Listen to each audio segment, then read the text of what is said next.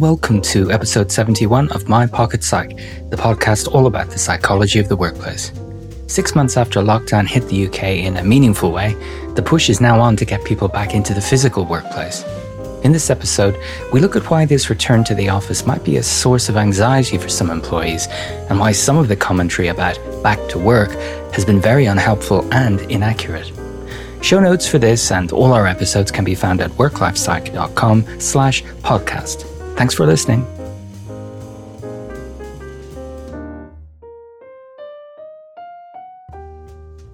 Pilar, great to be back with you. How are you doing today? I am very well. Lovely to be back. Although I was back in the previous episode, wasn't it? Yes, I was. But back closer this time round. Oh, yes, I am. I am now back in London. So, yeah, lovely to be here. And I have to say, I'm going to say this straight away before we go into today's episode, that I listened back to episode 69, which you did on your own. And I loved it, Richard. I don't know. And also I was like, oh, this is so much what you would expect from a coaching experience is something that was nice and relaxed, and it enveloped me. Wow, could you put that in iTunes feedback, please? Yes. Does that mean I would be allowed to do that again by myself? Can I be let out? No. I thought he sounds a lot more relaxed when he's not with me. That's so strange. I find it's much easier to do podcasts with anybody when there's a conversation. Yeah. And I think I prefer listening to podcasts that are a conversation. So, yeah, listeners, that will be the exception, not the rule from now on. So don't worry. And listeners, if you haven't listened to that episode, do give it a listen. I think it's really great at wrapping up the conversation around coaching, and also really turning, Richard, the responsibility onto the coachee for make the most out of the process. That's the idea, really, to be open and honest about the work required, but also to think about the multiple wins you can get from coaching, because you can take those skills, you can take that insight and carry them forward with you into the rest of your life. But it's useful to think about that at the beginning and not wait till the very end. So yeah, episode 69, if you're interested in that. And that was the third part of our 3-part look at coaching. But today we're going to sort of move on from last time round, where we were looking at some of the micro frustrations. And I've been using that phrase liberally since the last conversation. The micro frustrations that we can experience when we're working in our own home, when it's not set up for working permanently or anything like that. If you haven't heard it, I had a great conversation with Professor Carrie Cooper. And we talked about some, although we didn't have time to talk about all the potential micro frustrations that exist, but we did talk about the physical environment, the noise that we can experience, their interruptions, the use of technology, and so on, and skirted around a little bit. Though, Pilar, you and I picked up on some of the cultural aspects when you're working in an asynchronous way, but in a distributed way. When you're not physically with your colleagues, it requires different things of you, doesn't it? Yes, it does. A lot more proactive communication, mainly. And it's very easy to do the opposite of that. Yes. Because your mind can give you so many thoughts and images about potentially bothering people, or how will you look if you just proactively ask questions. Will you be annoying people? Is everyone busier than you? Is everyone being more productive than you? It's very easy for all that stuff to appear, and you end up maybe isolating yourself from the people that it's really advantageous to keep in touch with. Yeah. So we're going to continue that conversation today, but reflecting what's going on in the UK at the moment, and we're now the 7th of September when recording, this theme of, all right, well, I'll get it out on the table now, this theme of going back to work. Although for so many of us, we have been working all this time.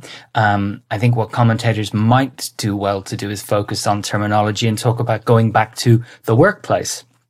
What's talked about a lot is going back to the office. But of course, as we know, not everyone is based in some kind of office environment for work. So going back to the workplace, physically going back to the workplace, is a big theme at the moment. And there's an awful lot of content, shall we say, on the airwaves and online about this particular topic. And I think it's very emotive, but also looking forward a little bit. Well, what will that mean for people on more of an ongoing basis? Because in the short term, not every single person is going to go back to their workplace. They might be swapping out with their colleagues. It might be on a rotational basis. So what does that mean for the workplace of the future, maybe? But maybe let's start a little closer to home, because it has been 6 months since we started this experience here in the UK. And for some people, they're getting used to that now. And now we're talking about changing it again, which can be quite disruptive. I mean, Pilar, imagine if you were told now, change everything you're doing and start coming back into an office. It might necessarily feel like the relief that some people think it does. Yeah, because there's a lot of things involved in that. I think you'll touch on this later. One of the articles talks about the commute, if we have a commute. I've seen a lot. I live close to a main road. The traffic is incredible. But the buses are half full only, although they have signs that they're full, but they're at half capacity. The tubes are quite empty. So I think that is something, is the fact that many people will have got used to not having to go anywhere to do their work, and therefore mitigating those risks if they're concerned about that. And also, I keep thinking about the whole, it's not going to be what it was. And like you said, it's going to require some adaptation to, well, are we going to be wearing masks in the workplace?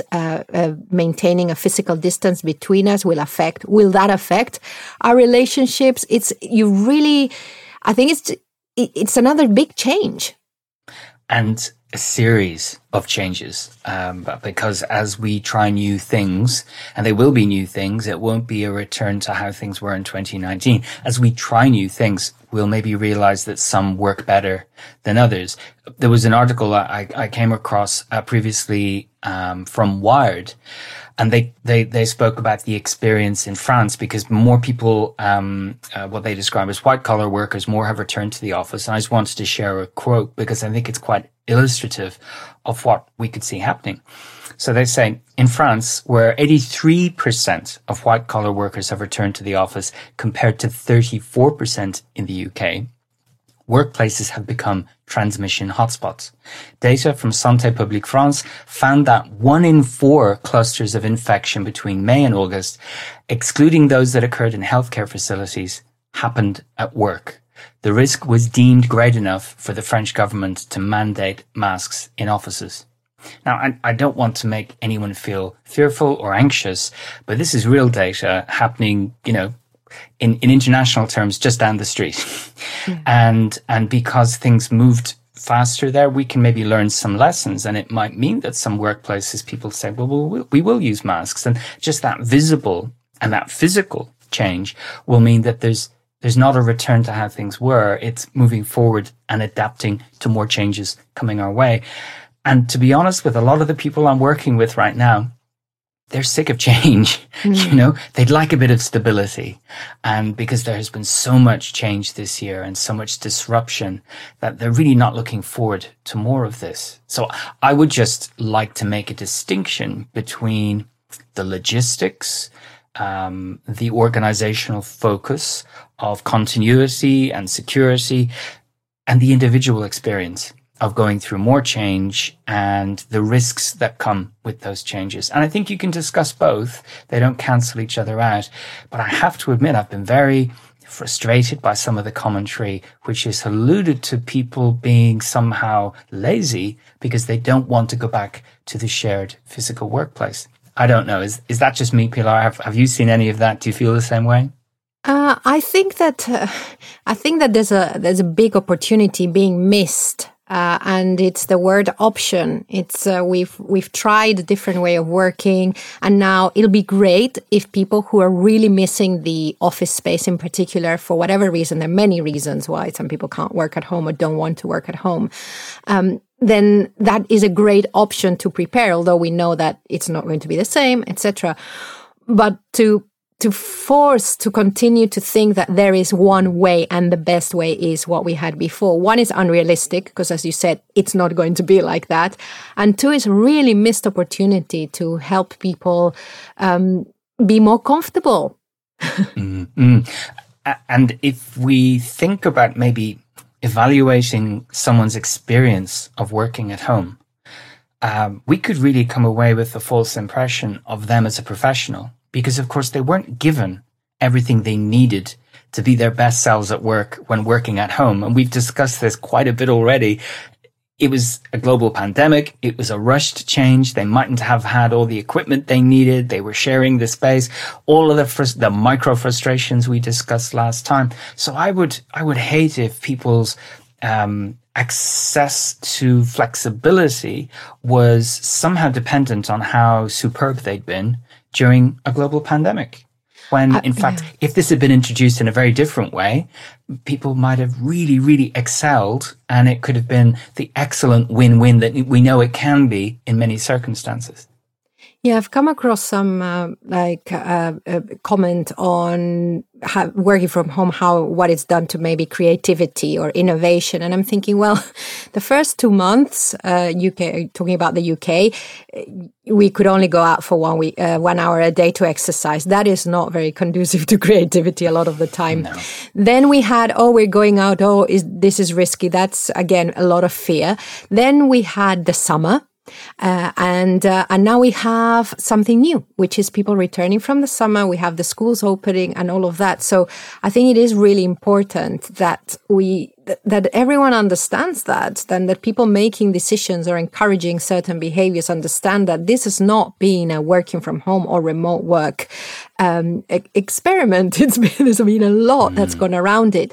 And maybe even now that the people who want to work from home probably have set up and they know now. Maybe now is the time to give that way of working a chance, because now everything has settled a little bit. I imagine, I don't have children, but people with children, if the children are going to school, then this is a different way of working. That might be discovery there.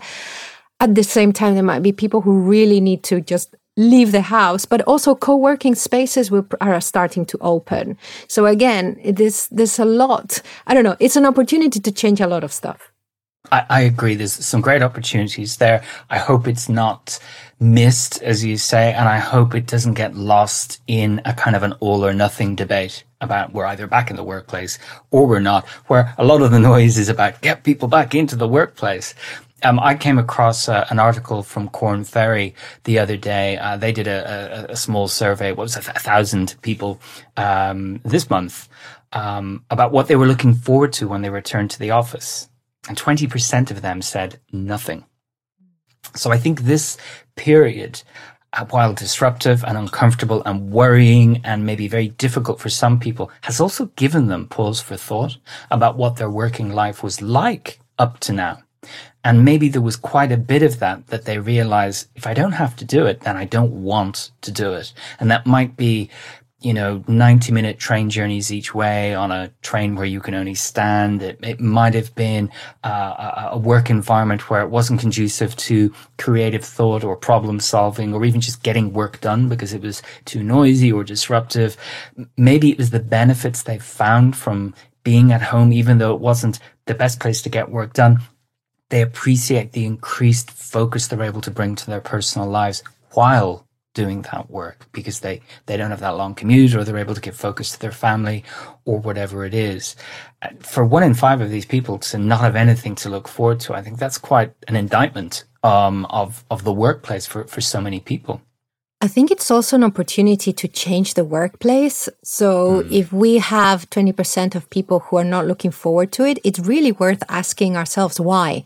Because one, it might be personal preference, but there might be small things that we can change in the workplace so that those people do at least are okay with coming back. So I think that's another opportunity. It's not just that we don't, it's not just an opportunity not to have to go into an office, but also what is the workplace for? What are offices for? And maybe the way in which we've been using our office for the last 10 years is not the best way now. And there can be lots of things we've discovered that we've done better at home, that by tweaking the space, the physical space, or our behavior in the space, we might actually find that second wonderful place we can work in. I couldn't agree more. We're in violent agreement here. But I think this is a great perspective to take, that some people will have realized that there's a way of working that is a better fit for them as an individual. And so for employers to ask people how they'd like work to be arranged, within reason, obviously. But going back to 8 hours of meetings in cramped rooms every day, set up in really cramped, desks, and it's not for everybody. And I think this opportunity is one where not everything can be done immediately and there's no magic wand here, but maybe opening the dialogue for what the workplace could be like. Carrie mentioned it last time, that meeting people's social needs. For some people, that is true, but for many, it's not the only social outlet they have. But maybe there's the belief that some things are done better face to face, some things are done with everyone in the room. What's the evidence? Yeah. And maybe it's because you're familiar with it. And maybe if you gave other methods a try, you might realize that it doesn't require everyone to be physically co-located. And will this open opportunities for people to work in a more flexible way, in geographically speaking? So they don't even have to be anywhere near this hub, this office, but can do great stuff and live somewhere that it really, really suits them. Yeah, and it's the opportunity to revisit the whole concept of flexible working again, because it could be that now that we know that the office can provide us a better space for X, Y, and Z, we might want to be sometimes in the office, sometimes not. We might decide that actually we don't want to be working 5 days a week, and can we do our work in a different way? So episode 21, listeners, if you're a new listener, we have a whole episode on making flexible working work, and it really is reminding us of that, of what are the good things that we can do if we adopt a more flexible approach. And, before we go any further, again, there isn't one way of being flexible. And I think there's an opportunity for employers and employees to bring a bit of creativity and a bit of flexibility to the flexibility conversation, that it can take so many different forms. And people have realized during this lockdown disruption that actually there's a routine they can create for themselves that is a great fit for them, and it doesn't need to disrupt other people's work. I think there's a lot of anxiety about losing that when they go back to that physical workplace. Yeah. And that's something I wanted to move on to, actually, about some of that anxiety, some of that worry that people might be experiencing when they know that there is an impending return to that shared physical workplace environment.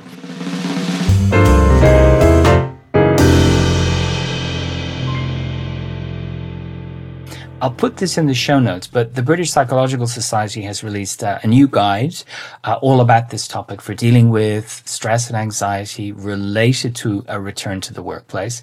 And there's a nice document you can download. I'll put the link in the show notes. But I came across that on social media a while back. Various people in my network were sharing it, and I think the more employers and employees that can read that, the better. But apart from the examples in there's several reasons I think you could feel a bit of apprehension about returning to the physical workplace. And Pilar, you mentioned one of them already, which is about going out there, getting on public transport and dealing with crowds if you work in a town or a city, and exposing yourself to what you could see as some health-related risk. I mean, that's going to be preying on at least some people's minds right now, especially if they're keeping an eye to the press and seeing how the COVID numbers are going up and down in various places. So even if it's nothing to do with your job, you might be just worried about getting on a bus or a train for the first time in 6 months, maybe. My main source of news, which is my husband at the moment, was telling me that people in London, that there was a small percentage of people in London who were going back to the office space. And I'm sure that's got to do with the tube and the fact that journeys are so long, that they can be uncomfortable, that they can be seen as unsafe. And I think that is a big, big one. It is, and I've seen it, and I'll dig them out. But I saw a couple of examples in the HR press recently about organizations trying to encourage people to come back to the workplace. Here in Canary Wharf, where I am at the moment, a couple of the larger organizations here were trying to be creative about it, but there's a risk there that they'll inadvertently focus on people who can come back to the workplace and inadvertently discriminate against those that can't. So it's something to be borne in mind, that it's not just that you're willing and able to come back to the physical workplace. Maybe there are factors that prevent you from doing that. And if you give something like, one of the examples was free food. If you give free food to people who come in and you don't offer the same to people who don't come in, there's a form of discrimination that could be explored there, and they might be opening themselves up to some risk. But even if I'm very bullish and positive about getting on the tube, and believe me, I'm not. I've been out on public transport over the last couple of weeks, but that's a separate story. The change to routine can be upsetting. I might now have bedded down into a really nice, what works for me, daily work routine, and now you're asking me to maybe get up earlier, start that journey in earlier. I mightn't be able to go for my lunchtime walk. I mightn't be able to cook a nice meal for myself at lunchtime, and I'll be back to having a sandwich out of a plastic packet. That kind of thing can add up so that people are definitely not looking forward to it and maybe feeling quite negative about that because they can see what's being detracted from their experience of the working day. And I think what would be nice would be if the day you've described would be something that is absolutely normal.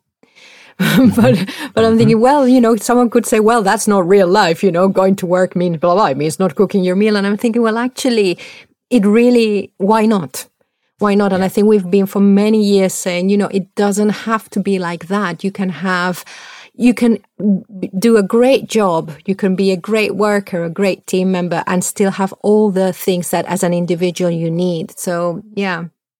You're absolutely right. And I'm fortunate enough, I think, that my career has taken me to so many places internationally to do work that I've seen how, for example, lunch need not destroy productivity and can involve people sitting down with plates and cutlery and having a meal and not quickly taking 15 minutes to inhale a pre-made sandwich, and not leave the building at all. I think there can be a very fixed view of what the workplace entails and the kind of suffering you need to put up with. And why not be able to have a nice meal during the day? Why not being able to get your exercise? Why not have a mix of being in the office and not being in the office, and maybe focus on the outputs rather than the time I can see you? But of course, there's been some commentary in the press as well about, and it hasn't been that thinly veiled either, about job security. And the inference is, well, if you get back into the office, you'll be more likely to keep your job. The people who don't, they'll be standing out a little bit, and maybe when or if there's job losses, it might be the people at home who are more at risk, which is on so many levels an incorrect argument, but it's the kind of thing that could stoke that anxiety and that worry about your job security and put you in a very difficult position about having to go back in when maybe that it's a fear-based decision rather than something that's practical. Yeah, I had a conversation once with Eva Rimbau and from Spain, and she was saying that perception that you need to be present in the organization's premises to be able to have to advance your career, to job security. That was one of the things that was probably holding back the Spanish population pre-COVID from working from home or doing remote work. So I think that's hopefully that will change a bit, but I think that in order for that to happen, a lot of stuff also has to happen in the infrastructure of communication in organizations and all kinds of stuff. So, but it's interesting that you bring that up. Yeah. And it's a point made in the BPS document as well, actually, that those kind of concerns about the change that's going on in your organization, and if there have been job losses, that you might have some anxiety associated with that. So it's very real for many people. And even if you are feeling very positive about your well-being, you may well be worried about inadvertently spreading a disease to people who are vulnerable in your life. And, by going into a big city like London or Manchester or Edinburgh, and coming out to the suburbs in the evening, what are you bringing home with you? And of course, the advice has been changing over the last 6 months such that it can seem a little bit incompatible. Be safe, don't do this, but at the same time, please go back to work. And in order to do that, you need to get on a train with a load of strangers, breathe their air, possibly touch them inadvertently, and then go into this workspace with people where, yeah, absolutely, lots of jobs require that physical presence. But for those of us that don't, do we really need to add to the numbers? Do we really need to be out there filling up public transport? I would argue that your key workers who must be there in transport, in healthcare, in security, and so on, they really need that space. But, I'm potentially in a minority. I'm not running an investment bank and I'm not running a newspaper, so I don't really have that much sway on it. But I can see it from the point of view of your average employee who said, hold on, you asked me to lock myself away. Just as I get used to all of this, you're saying, no, support the economy, get back out there. It's fine. Whereas an hour later on TV, you see, well, it's not fine. And you can't guarantee my well-being either, which is your focus is then on the risk. Yeah, and we've had you and I have had the conversation about supporting the economy, whose economy and where, because I'm sure so from my window, I can see a little coffee store. I think it's called Coffeeology. So I'm not sure if it's part of a chain, but it's relatively new. That coffee shop was open during the lockdown for takeaway. They did really, really well. That is a local coffee shop, the other ones. And so the people who maybe usually get their coffee when they come out of the tube in the other end in London, maybe now they've been getting their coffees from there. So I think that, and we've all done different things. I think to say that there is only one way of supporting the economy, yeah, I have issues with that too. And I don't think anyone got up in the morning and said, you know what, in the middle of the pandemic, I also want to bring down the economy, on purpose. I want to cause a recession. But I'm kind of being lighthearted about this, but at the same time, these things prey on people's minds. Yes. And it all adds to that. So, I'd really encourage people to download that BPS document. It's got some great guidance for employers and employees. And as you mentioned earlier, Pilar, there's a lot about communication in there. Communicating regularly, clearly, and in both directions. If as an employee you're not sure about something, ask. If you've got concerns, speak up. If you can make a contribution to these changes, volunteer. It can't all be down to, say, the middle managers in organizations getting squeezed by both sides. But I think there's some broad principles that it could be very useful for employers to think about during this return to the workplace period for those people who are making that return. And again, like you would have when people were working at home, is try and separate the focus on the output from the time spent in the workplace. People can get great stuff done and maybe they're coming back with some efficiencies. So don't return to those old habits of how many hours have people put in this week, rather how much good stuff has been done, created, problem solved, whatever it is, the outputs. A focus on that can really help change the dialogue from one of where work is done to how work is done, how well it's done. Now, that does require a mindset shift, and it's not easy for everyone who's supervising or leading a team, but it is possible, and we see it in organizations that are doing it and have been doing it successfully for quite some time, way before this pandemic hit the workplace so hard. And that is a very good way of making sure that you're not treating people differently who are coming into the office from those that are not. If you're really focusing on those outputs, I think, yeah, that's a very good point. And there's a very broad point here about communication. You said it earlier about being proactive around communication. I think this works at all levels, though, doesn't it? We've had conversations about the importance of the social chat to help at the team level and give people an opportunity to talk about their perspective, but all the way up to considering how you communicate team-wide and company-wide announcements, and to make sure that there's a channel that works in both directions there. It's not just top-down announcements, but an opportunity for people to get clarity, to maybe have a dialogue about certain things, and to maybe adapt some of that to the needs, or maybe not even the needs, what works for people, so that you move away from a one-size-fits-all.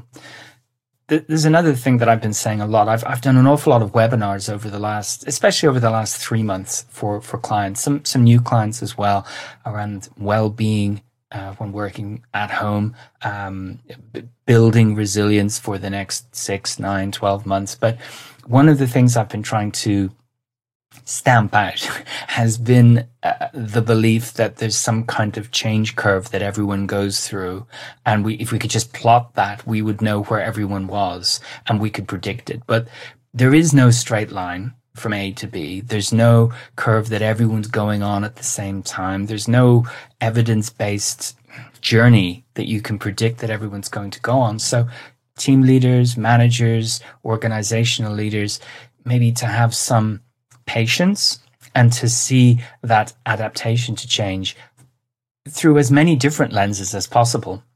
What works for me, what's happening to me, what works for you, Pilar, and our colleagues A, B, C, D, E. We're all going to be adapting to this in different ways. And I suppose the one thing that I would really underline is, just because I'm feeling okay about this, it doesn't mean that my team are feeling okay about this.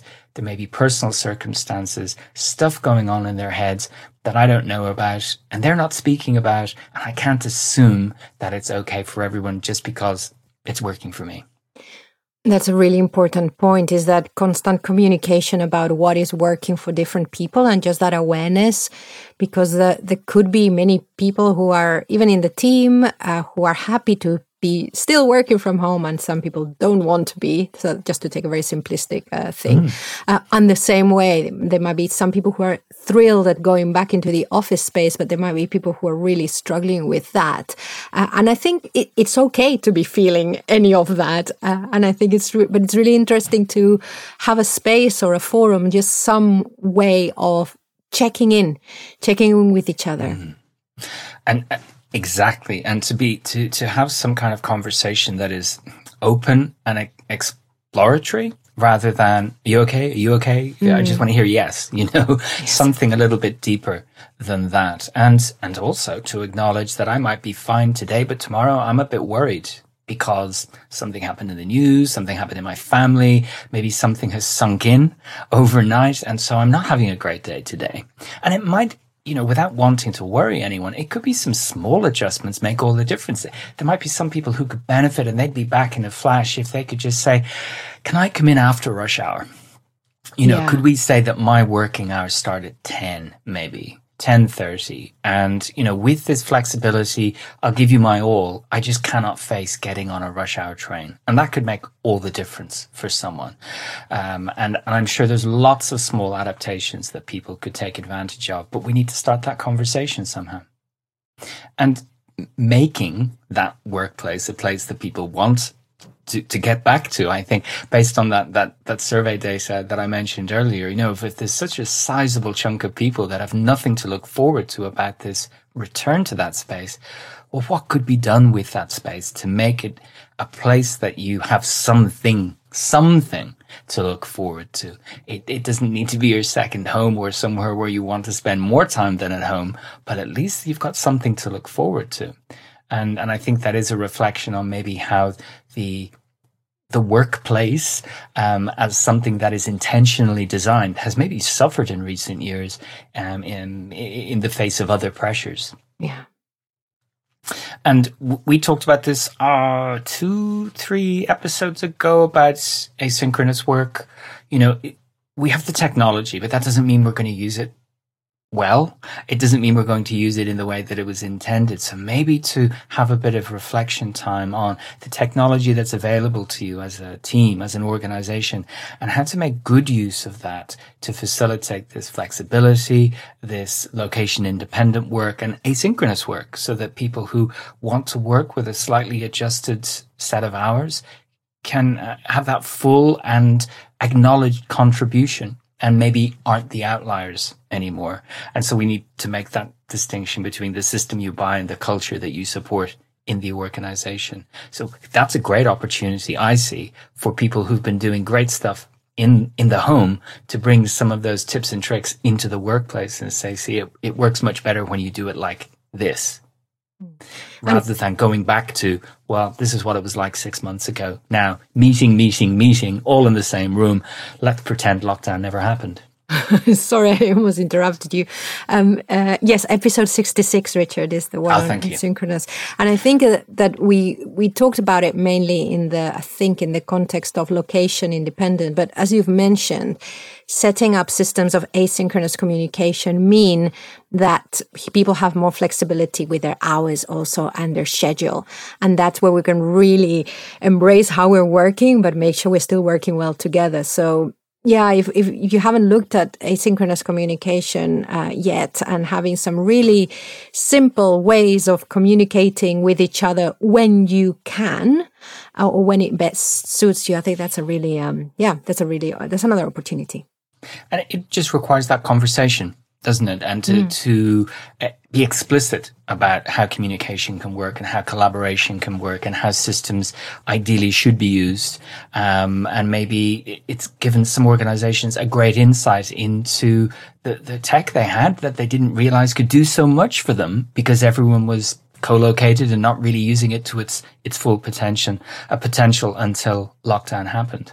Can I be very specific about one thing, which maybe many listeners are wondering? So Microsoft Teams is not just a meeting platform. It's got all sorts of things within it that you can communicate asynchronously. So sorry to give Microsoft the plug, but I think this is one thing I've been seeing.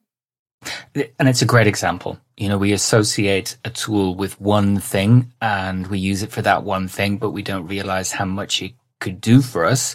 Because, well, for one thing, what is our job? Is our job to be an expert at all the systems that are given to us without much instruction? And how do we learn how to use these systems? Frequently, it's because of the person next to us shows us how to do something. So there's an overarching piece here that goes back to this working at home experience was done in a bit of an emergency. Ideally, we'd want to train people how to use these systems the way they were designed and not kind of figure it out as an extra piece of work, because that's led to a lot of anxiety and people feeling bad about not knowing how to use these or not using them well and making kind of faux pas, making errors while working remotely. That's needless, especially now. You know, if we could draw a line and say, look, from September onwards, we've got a lot of lessons learned. Let's see how we could do this stuff better, even if there's an awful lot of work happening in the physical shared workplace. How can we do it better based on what we've learned over the last 6 months?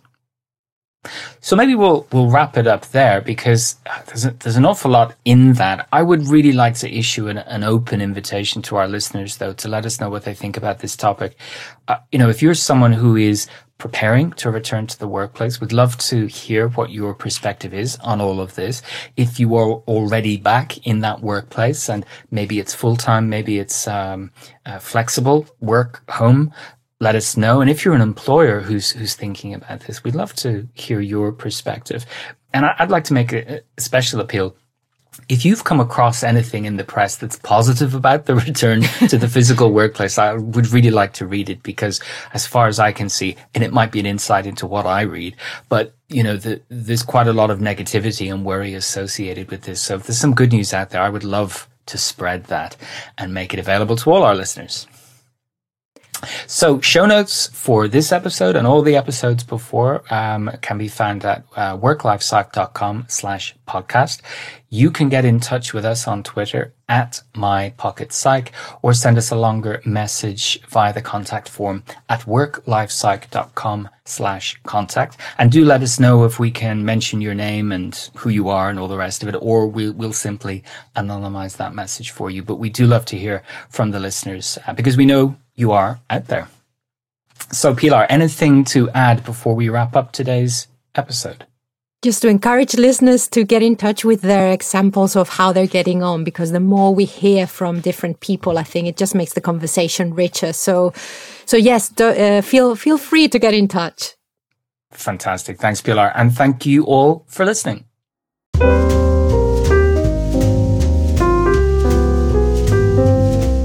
Thanks for downloading this episode of My Pocket Psych. To get in touch with questions and feedback, you can tweet us at WorkLifePsych or leave us a message on the contact form at www.worklifepsych.com/contact. Thanks for listening.